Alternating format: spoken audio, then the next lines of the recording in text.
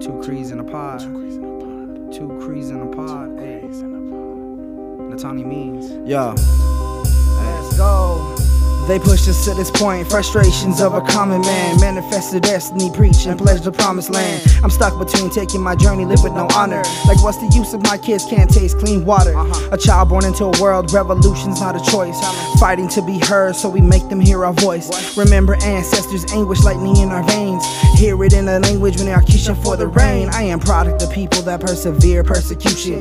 Paint me so creator sees me if I go out shooting. Experience our pain when our women disappear daily. Anxious to be angry, pacifists might hate me. Trolls on the internet constantly trying to bait me. We move in silence, cover of the night, learning from the wolves in the forest, tracking enemies in the woods. Reincarnations of warriors riding for salvation, or are we false prophets when we submit to temptation?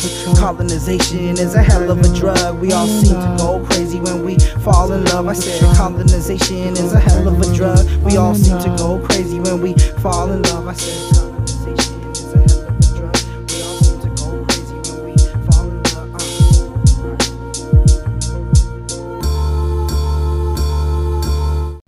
Welcome to Two Crees in a Pod. Ay pigasis nitzigasun, ginakomasiko tsinia. My name is Amber Dion, and I'm from the Kihiwin Cree Nation here in Treaty 6 territory. I'm a mother, a social worker, and assistant professor with MacEwan University School of Social Work, and I'm joined by my lovely co-host. Welcome, my name is Terry Sunjins. I'm from Salt Lake Cree Nation, and I'm the Director of Indigenous Initiatives in Kihiwetsin at MacEwan University.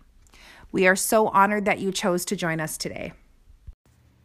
So welcome to Two Crees in a Pod. Today we're really excited to have Dr. Raven Sinclair join us. She is from Gordon First Nation and works for the Faculty of Social Work at the University of Saskatchewan.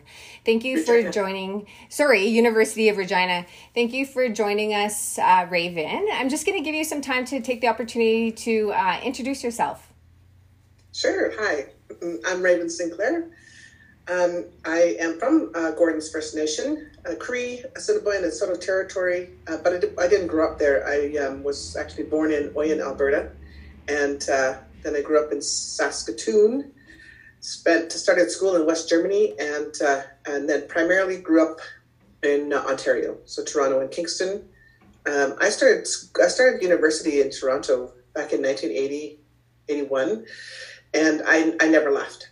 So here I am now, a professor, and I really love the work that I do, but I try to balance it with other interests. Yeah, so I really enjoy. I started doing a little bit of filmmaking, and in my spare time, I renovate things, houses. I build stuff, and my goal this summer is to learn how to arc weld. Oh. What is that, Raven? It's welding. Oh. Welding using electricity instead of oxyacetylene. It doesn't matter. I want to build like dinosaurs out of scrap metal. Very cool. That is cool. Raven Sinclair, professor / dinosaur builder. Dinosaur slayer. Right on. So one of the questions we have for you, Raven, was to maybe go into depth about what is Indigenous social work. That's a big question. So back in 2001, when I was at the Faculty of Social Work in Calgary, and I had just started my PhD, that was something that I was interested in. Because I have one of my undergraduate degrees is in Indian social work, and it's now Indigenous social work. And but there wasn't really a lot of literature out there that really articulated what it was that we were doing, and yet we were doing it in that school in particular. It was an indigenized program, and for me as a kid of the '60s scoop, it was really. It was just so excellent because it was the first time I'd been, after, how long was that? That was like 14 years. It was the first time I'd been in a program that had a foundation of Indigenous knowledge, ceremony, protocols and worldview. And then, and sort of secondly was the generalist social work training. And the historical part was really important for me because as an adult, I'd become really curious about the 60s scoop. And I didn't have a way really to contextualize it sort of on my own.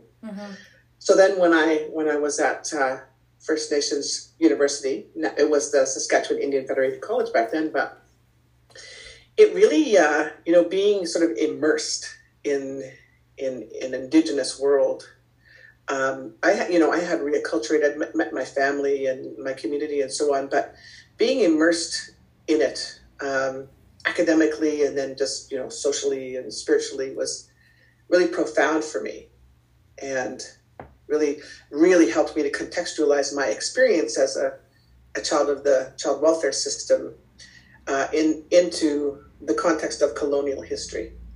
And, we were really inundated with colonial history and Indigenous literature and sort of, not only like in English, Janice A. Coos taught us, all the books we read were Indigenous authors. And, and all the other classes, we drew upon Indigenous scholars wherever possible. And now, the kids are fortunate because the kids listen to me all old over here. The youngins are really fortunate because I think there's a real wealth of information and they can just really saturate themselves in all kinds of really great ideas. So at the time when I was doing my PhD, I did a paper on Indigenous social work and, tried to articulate what it was. And that's what my article came out of. It was actually one of my PhD, one of my doctoral classes papers. And so that was, what's the name of that article? Aboriginal Social Work in Canada. I was just going to say, I remember. Pedagogy for the 7th generation, which interestingly, is one of the most downloaded articles from First Nations Child and Family Caring Society. Yeah. And they republished it last year, which is kind of nice. So free publication for me, yay. But I go back to that definition that I created and it still holds true. It really does. I look at it sometimes and I think, is this ready for revision? And I can't really think of how it would be revised. So maybe it'll have to be a younger, smarty pants who will come along and say, hey, let's revise it like this, and I'll go for it. So, but I remember writing it. And this is Indigenous social work. Because I went into another space. And it was into the spiritual space, my Indigenous space, my Indigenous self. And sometimes in that space, when I'm working, it's as if the words need to be said. It's not really me saying them. I'm just channeling it. And so that was the experience I had in creating that definition, because, I had the lived experience of going through my undergraduate. I had the lived experience of going through my master's program. I had the lived experience of working in the field and working with a number of different people and in different contexts, clinical and child welfare primarily. And it all sort of came together, at that time. And I just remember being really reflective and thinking, okay, what is it that I've done? And the words just came out, and they came out really easily. And the fact for me that it seems to resonate for people, and that resonates for me, I can't really revise it yet. Tells me that I really was sort of maybe channeling a little bit of a higher wisdom, or being guided at least by a higher wisdom to articulate it. And I remember, encountering in the writing of it, encountering that sort of tension around trying to marry or trying to synthesize an Indigenous worldview and way of being, which is so vastly different from a Western, epistemological, sort of perspective. Trying to reconcile that with this Western generalist social work education, which, I mean, you can go through that experience without ever sort of reflecting upon yourself. Right. Without ever sort of considering the world around you. Yeah. Ironically, other people even. Because you read the stuff and then you regurgitate it. It's like any sort of Western educational system. And I have seen students do that. And it's tragic because I think it doesn't make for very good social workers, but I think it's true in sort of any profession. There are people who really, it's their life's work and they're really invested, and there are other people it's like, oh, it's going to give me a good job at the end. Right. Yeah. And what I really came to understand in the Indian social work program was that it was our lives. It was the lives of our people. Yes. And so we had to make a greater investment. Yeah. And take it seriously. And yeah. And so that's the stance I took, and that's the stance that I've taken from that point on. Amazing. We, Amber and I are Blue Quills babies. And so Amber and I are Blue Quills babies. So we've attended Blue Quills and been immersed in Indigenous knowledge and did our degrees with elders and Indigenous scholars. And so we've been really grateful to be able to have that opportunity that many people don't have. Do you want to? My understanding, that would be a program that's very similar to the one at SIFC. That's just sort of what comes to mind at First Nations University, and perhaps even a little bit more so, because you're sort of out there in the bush a little bit. Yeah. You having sort of immediate access to land, whereas ours was downtown in Saskatoon. Beautiful building, quite a similar building actually. Yeah. But surrounded by residential houses. One of the things, it's interesting you say that, because I was just at Blue Quills on Thursday, and I went sit with the current president there, Sherry Chisholm, and they were having a Sundance there, and I sat with her, and it didn't start yet, and she said, "What other university can do this? We're here on the land. We have this land, and we have this space, and we have a Sundance gonna start soon. What other university across Canada could do this?" And I'm like, I don't know, but it was just so beautiful because they have the space there to create opportunities for our communities and our people for ceremony. I think that First Nations University, the main campus in Regina, could, but it's this gorgeous building on a field, and so if there was a Sundance, there is space for a Sundance, but then you'd have all these spectators. Yeah. They really need to build a forest on that land. And I've been out there, and it is beautiful. And just listening to what you were saying, Raven, I thought about, because we work at MacEwan and we're downtown Edmonton, right? And so we don't have the land base. Like, we can set up a teepee, we can do all kinds of things there, but we don't have.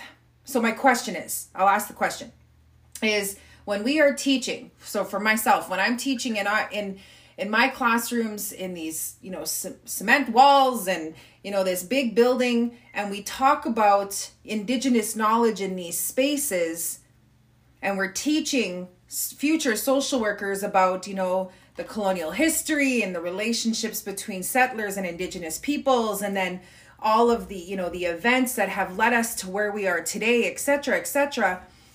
How do we even talk about colonizing social work education or practice when we are teaching within a colonial structure, one of the oldest colonial structures in Canada? And that's always been, that's my big question, Raven. I think about that all of the time. Am I really decolonizing education? I question that, Raven. Do you have answers for me? Can you help her? Help me, please. Well, my child. the stars winning. and it's always good to laugh and poke fun at ourselves. We can't laugh at ourselves. We're in big trouble. Yeah. But yeah, and you know what? I think that's the revision to the definition.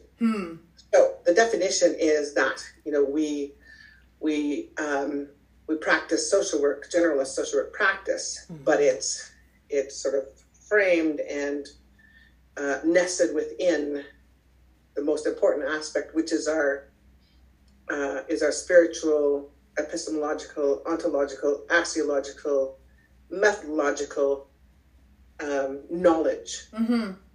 And because it is nested there, it requires us as individuals to do certain things, which is move along our healing journey, our wellness journey, to mature as human beings, to become adults.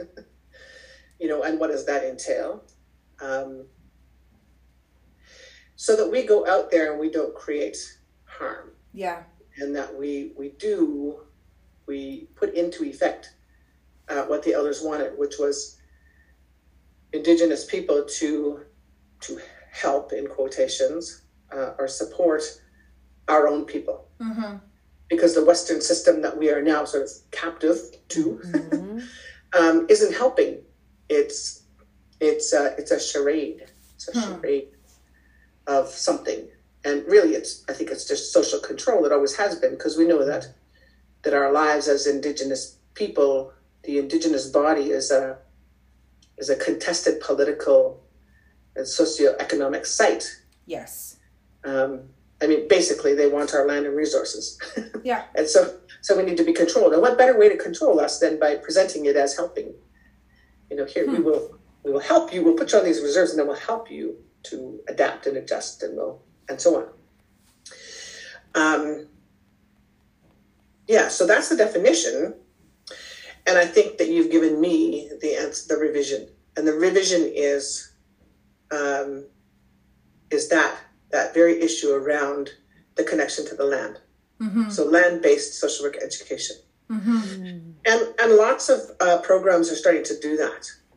They're starting to incorporate land-based practices. So I know at Wilfrid Laurier, they start their Masters of Indigenous Social Work. They do a culture camp. Manitoba followed suit. They do a culture camp as well. And it's a way for people to come together. And we know what this is like. Lots of non-Indigenous people don't really get it until they actually have that experience, and then go, "Oh, this is awesome," because we get to really sort of be ourselves, and the land tests you. Being out there, not having all the luxuries, you get tested, and then it expands your character, and that's what our ceremonies do, right? They take us out of our comfort zones, they expand our character, they test us. I think in the Western world, the only analogous activity that I ever did that tested me at the same level as fasting and sun dancing and some of the ceremonies, even some of the hot sweat lodges I was in, the only analogous activity was basic training in the military. And, I did that when I was, like 18, and that was really, really great preparation because it's tough to, and it's bizarre to make an analogy between our ways of being in the world with one of the most colonial institutions or activities of colonial institutions. But, and I don't subscribe to, that I don't condone the military in any way, because you have to kill people, right? But the basic training is what it teaches you to do is to do what you're told. Yeah. And to step up, to overcome your whining and your complaining and all the things that your mind tells you can't do and you don't want to do, and do it anyways, like a 50-mile forced march. Right? We encounter that same tension when we're in a Sundance, right? Staying there and we're praying and saying, "Why am I here? What am I doing?" Who in their right mind would stand here praying to this pool? Yeah. But we know the euphoria and the endorphins kick in when we're done, and we know what we've accomplished. And we've accomplished one of the greatest struggles, which is overcoming the barriers that we implement for ourselves. Yes. Our own personal obstacles that we set in the way. Right. And if we don't do that, then we suffer. We suffer through that whole thing, and we may finish it, but we'll feel resentful and pouty and cranky, and then the next time we'll have to do it again until we get it. Yeah. And this is the really profound, these are the profound aspects of our ceremonies and our protocols. There's a reason behind what we do. There's incredible teachings behind those things. And so I think that one of the, the strongest, the best ways of doing that is to get people out on the land. Yeah. So, it's something that I've been thinking about too. So last year, it came up on my Facebook feed, one of those memories. And it was, I took a graduate class, and none of them were Indigenous, but it's advanced issues in Indigenous social work or something like that. Anyways, I took them out to Wanuskewin, which is one of our it's a traditional sort of winter gathering place of the traditional people from this area, so the Cree. And they have some great people there who will, like, they taught us the stick game. No, it wasn't stick games. It was, what's it called? It's actually, in Cree, it's the testicle game, right? So it's like, oh yeah. Back in the old days, they used to use hide, and it's joined, and it's stuffed with whatever. Yeah. So it's like two round objects. We're watching Raven's hands trying to describe it. And it's attached, right? And then you have a stick, and you play in teams. And, oh my God, the game is so funny because and this is what I love about our culture, right? Is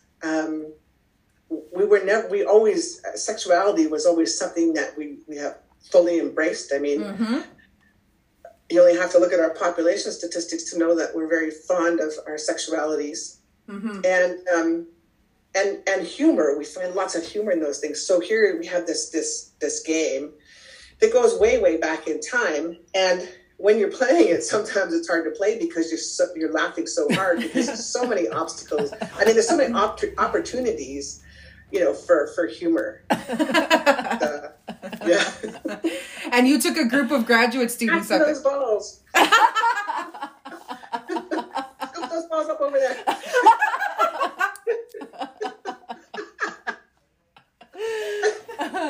If you don't have a chance to play it because it's so much fun. Yeah. So we did that, and then we did some spear throwing through a hoop. So she would throw the hoop, and they're different sizes. Start with big ones to make it easier, and then they get smaller and smaller, right?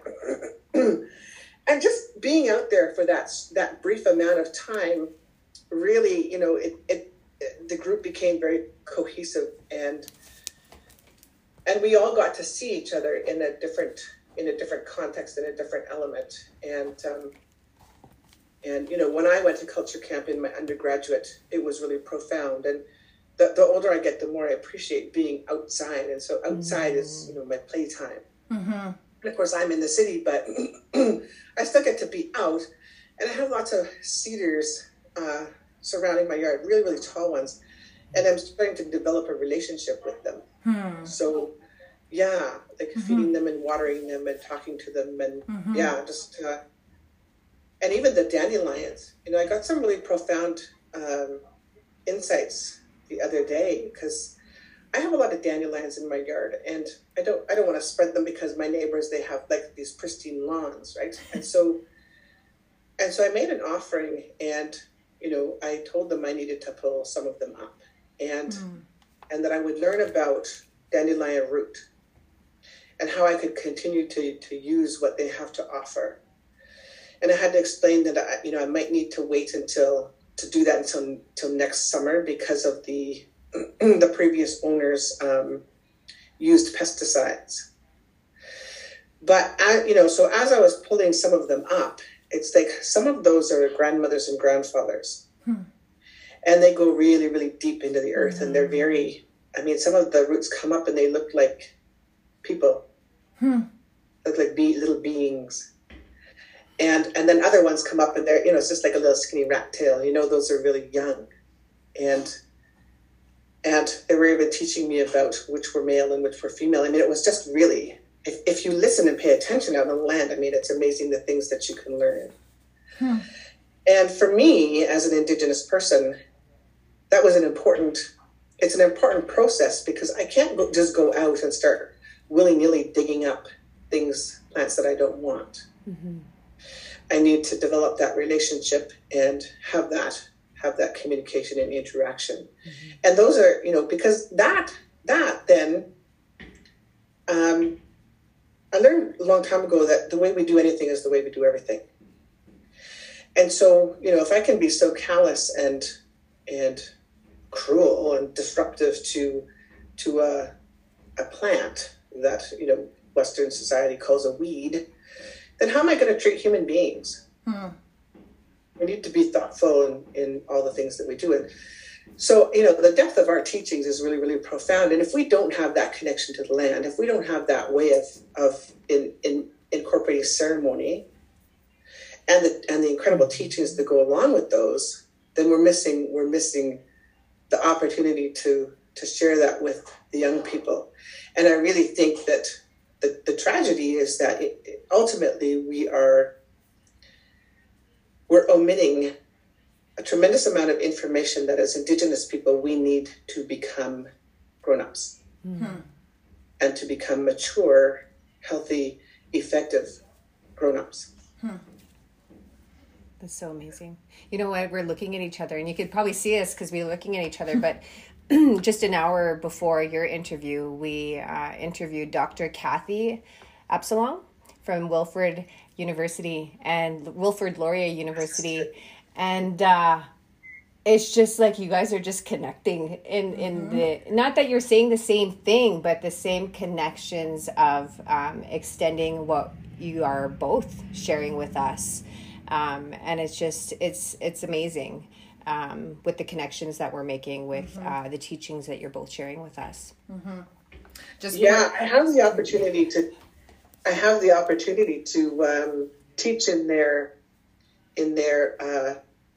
they have an institute where they teach both Indigenous and non-Indigenous educators about Indigenous social work education, pedagogy, really, how to teach, how to understand, how to indigenize. And so I have the opportunity to teach a module in that class. And I've known Kathy for a very long time. And she's definitely one of my teachers, one of my colleagues, comrades in arms. Comrades in spirit. Yes. Yeah.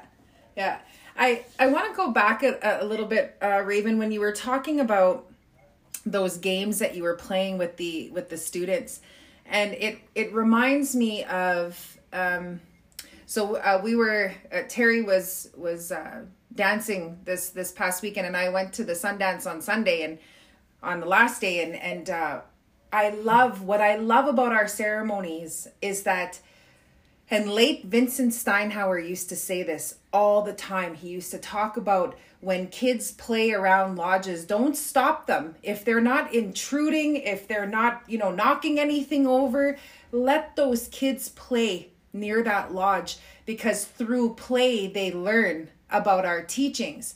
And so as I was sitting out there and I was listening to the songs, and I was with one of my sisters, and our kids were sitting with us. But out in the distance, there was a camp, and there was a group of young men, and they were playing football. They were throwing frisbees. They were laughing and having a great time. And I just thought, when I was watching them, I'm like, and I remember being a little girl and going to Sundance when my dad was Sundancing, and going and playing with my cousins. And those songs are always in the background. You could be throwing the football, but in your viscerally, you're hearing those songs, you're hearing the rhythm, you're dancing along too. Yes. Yeah. And so I think you just reminded me of that when I was sitting yesterday when you were talking about fun and play and how we learn there too, right? It's, I think a lot of people have an idea about our ceremonies, especially if you haven't gone to a ceremony before. Like we used to bring non-Indigenous folks out to lodges, and they would come in and they were really serious, like they were really, and then the elder would start cracking jokes and they're like, oh my gosh, should I laugh? Like, I don't know, do I laugh? Just real scared. I know. And I know. And I always say to our students. It's because they have the rules around the silverware, right? Yes. And any culture that has rules around which fork you should eat when you've got a choice of 3. Yeah. Yeah, they're weird.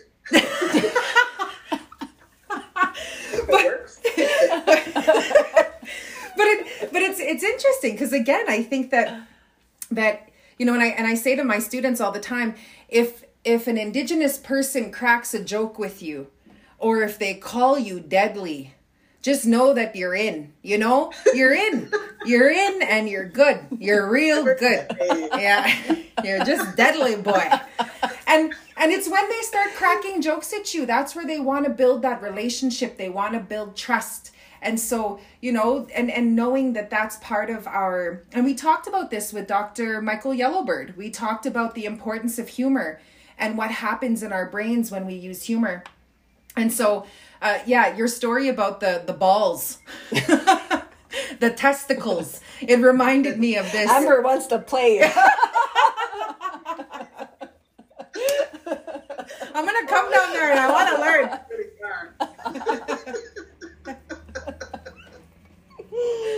Oh, shoot. Now I don't know what we were talking about. Oh, yeah. Indigenous social work. Well, humor.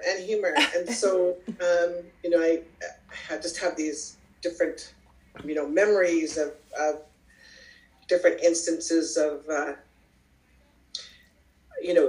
humor can be used in lots of ways, and it's not always good. Yeah.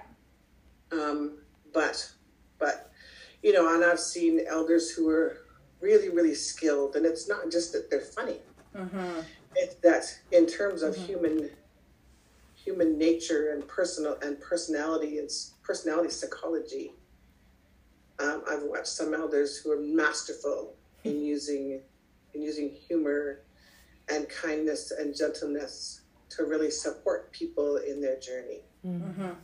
And so, injecting humor at certain points to shake people out of that, real seriousness. Yeah. And, So Ray, it's I've been thinking a lot about our knowledges in terms of human development and growth and maturity. And one of the things that I ask the groups I work with, and students always, I consider them one of the groups I work with, is what does it mean to be an adult? Because it's not something that in our Western society we think about. Right? So I get people to think about the 4 directions model, the medicine wheel model. I don't really subscribe to it, but in terms of sort of a cognitive map, it's really, really useful. So the mental, emotional, spiritual, physical, if you think about what does it mean to mature on each of those levels, what's involved?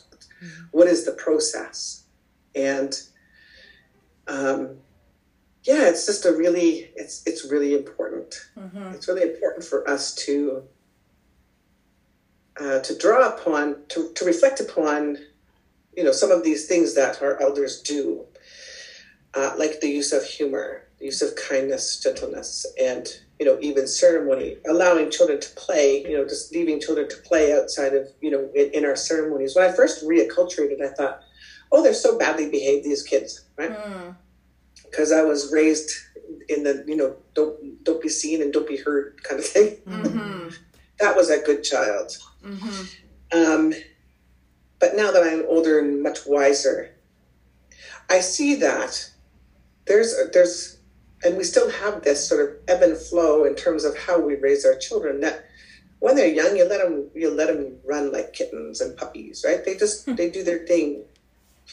And then as they get older, it's like we know when the right time is for them to, to be able to hear even the message of, don't go around that fire, and this is why. And then at some point, when the children become older, if they've been part of that world, then they start to become curious, right? Because growing is when you're a kid, you're sort of unconscious, but then you get older and you start to look around, get curious about what's going on.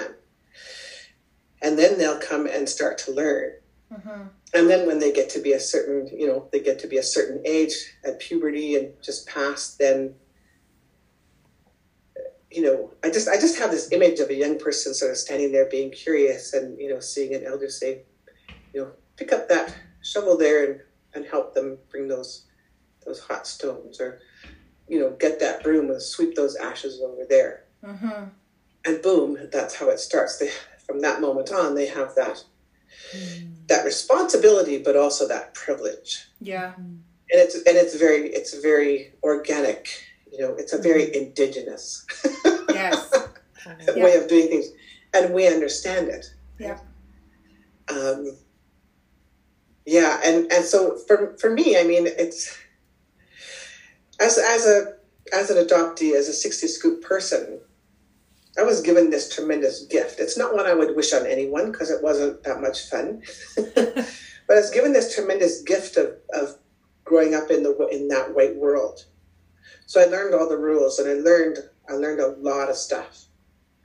And most importantly, I learned how different it is from an indigenous world. For just everything about it. And for a long time when I was young, now it happens seamlessly, but for a long time when I was young, I would actually I would feel a shift in my brain when I went from my Western worldview to my indigenous worldview. And sometimes I would almost feel dizzy. Mm-hmm. And again, now it's seamless, but I call it, it's a liminal space. So it's a space in between two sort of different realities. Hmm. That's where I grew up. And it's a very lonely place to be. Hmm. But one of the advantages is that I really like working with non-Indigenous people because I can translate a lot of ideas for them. Yes. And I have to slow things down, not because generally, they're less intelligent, but they don't know. They just don't know. Mm-hmm. And they don't have a lifetime of ceremony and culture and protocols and teachings. Even if it's urban Indian, somebody will come for tea, we learn something profound, we go to a ceremony, we learn something profound. So it's a little bit piecemeal sometimes, but then we also have our dreams and our own ceremonies and that sort of thing. They don't have that. And so I really do, have to take baby steps and try to, one of the first things I do is try to take them through a paradigm shift. So I use a number of different sources. But one of the ones I like to start with is it's a TED Talk, and it's a woman. It's called. She's a brain scientist, and she had an aneurysm, and she stayed conscious throughout. But what happened when she had this aneurysm is it was on the left side of her brain, and so it literally shut down her left side, which is the linear, logical language side. And she had an opportunity to experience the world through the right brain, which is the more holistic. It's the spiritual, the connectedness, and visually, I mean, she had all sorts of amazing visual experiences. Her name has fallen away at the moment, but it's called. She wrote a book called My Stroke of Insight, and her name is Jill Bolte Taylor, Bolte Taylor, Taylor. And her TED Talk, she describes what happened and the whole process of going to the hospital, and her awareness of that when she was in the hospital it was like her left brain was starting to shut down, but so she would pop into the linear part, and then she would start to become really fretful. Oh no, what am I going to do about work? And I've got to do this and I've got to do that. And then it would shut down, and she'd be like, oh, she would just be one with the universe and the magnificence of the universe. Yeah. And I relate to that as an adoptee. There's really two ways of being, right? That's it's like, oh my God, I have all these things I have to do. And the other one is everything will happen when it's supposed to. And I'm just going to go and have a smudge. Yeah. Yeah. And I'm still going to step up and do these things, but worrying isn't going to help it happen any faster. It's not going to help me clean up my office. Yeah. And so one of the questions she asks at the end of that TED Talk is, what if we had a world where we experienced our connectedness with each other, where we recognize we're one. We're all related, not only with each other, but every single thing in the cosmos, in the universe. She said, wouldn't it be amazing? And she said, if you had to choose, I know what I would choose. And I show that because what she's articulating is an Indigenous worldview. We have, of course, our left brains. We have our linear, logical, ways of thinking. But I believe we are right brain dominant, and that we always have been. That we didn't make decisions or create systems or structures only from a left brain. Right. That we had a balance of both, and there's so many examples in our Indigenous world even now, urban, contemporary Indigenous world where we could have endless examples of how this is true, and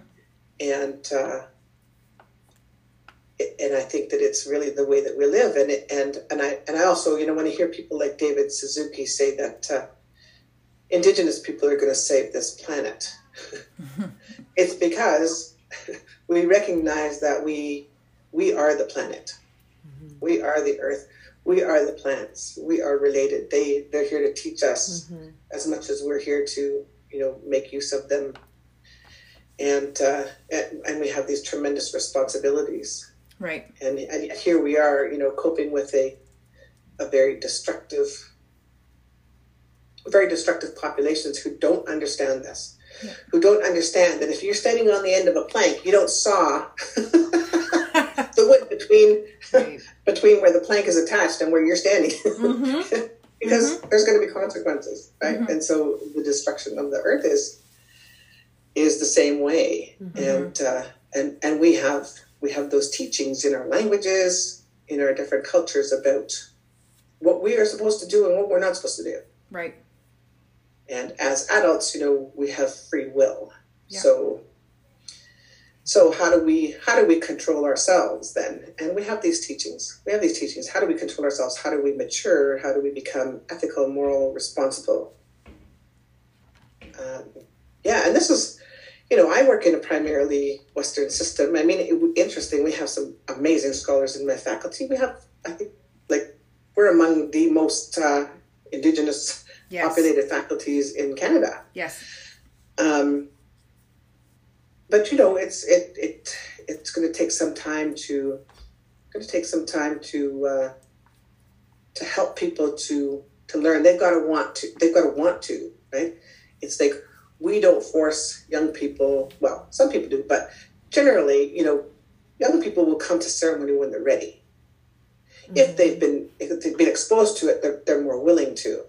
But it's the same thing, I have this knowledge I'm willing to share. I have resources I could help any of my faculty colleagues with, with their course outlines in any topic in social work. I've got kind of a library up here in the brain. But I'm not going to force it down their throats. Yes. When they're ready, they'll come and ask me. Yeah. And I love and I'll that. just keep doing what I'm doing. Yeah. I love that. And I think one of, working at MacEwan University, one of the really, one of my really, I call them friends, my non-Indigenous faculty or staff there that are my friends, were ready and were willing and were there welcoming me at the university when I started, but engaging in building a relationship. Yeah. And I love how you shared that with us today. Yeah. So as we wrap up, Raven, is there any last comments that you would like to share with our listeners? I really like the energy that you have from your ceremony. I could see, like, when you came on, it was like, whoa, there's the light right there. She has an angel right here, eh? It's the halo. It's the glow. The sunlight glow. And it's beautiful. It really, it brings emotion up for me because it's been a hard road, man. And so when I see young scholars doing amazing work, taking care of business, I just feel really, really, I feel comforted. And I'm excited. I'm excited about what you're going to do. Write, publish, get your thoughts out there, get your work out there. If you need any help, you contact me. I'd love to. I'll be there next week. We're leaving right now. Don't open your doors unless you want us there.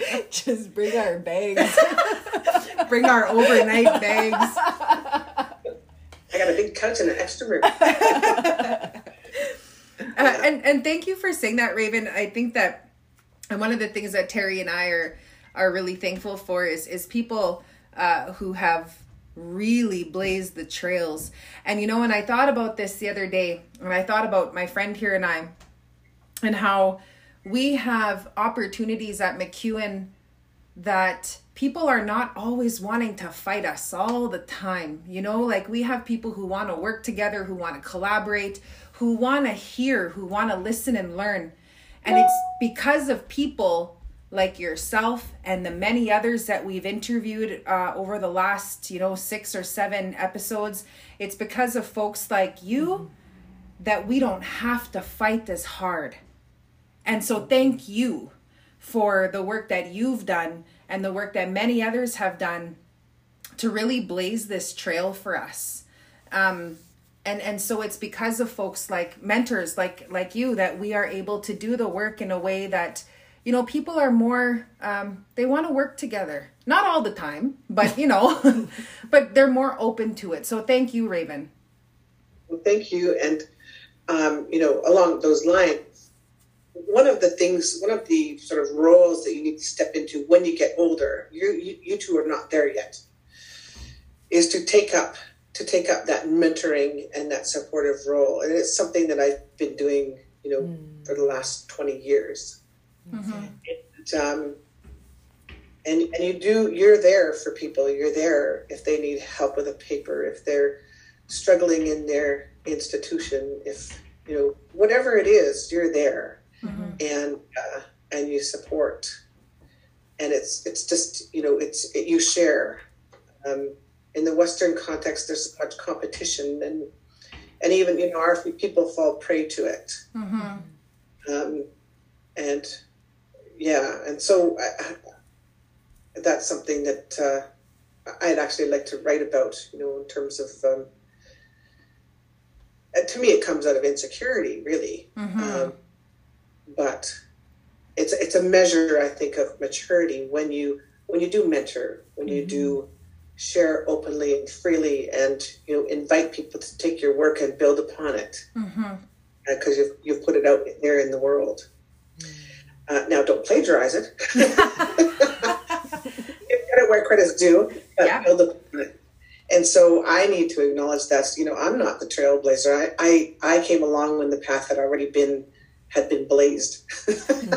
So Laurie Gilchrist, Dr. Laurie Gilchrist, one of the first PhD social workers in the country, Dr. Richard Badan, another trailblazer, Yvonne House, one of my professors at SIFC, George Inkster, Joan Sanderson, Sid Fiddler.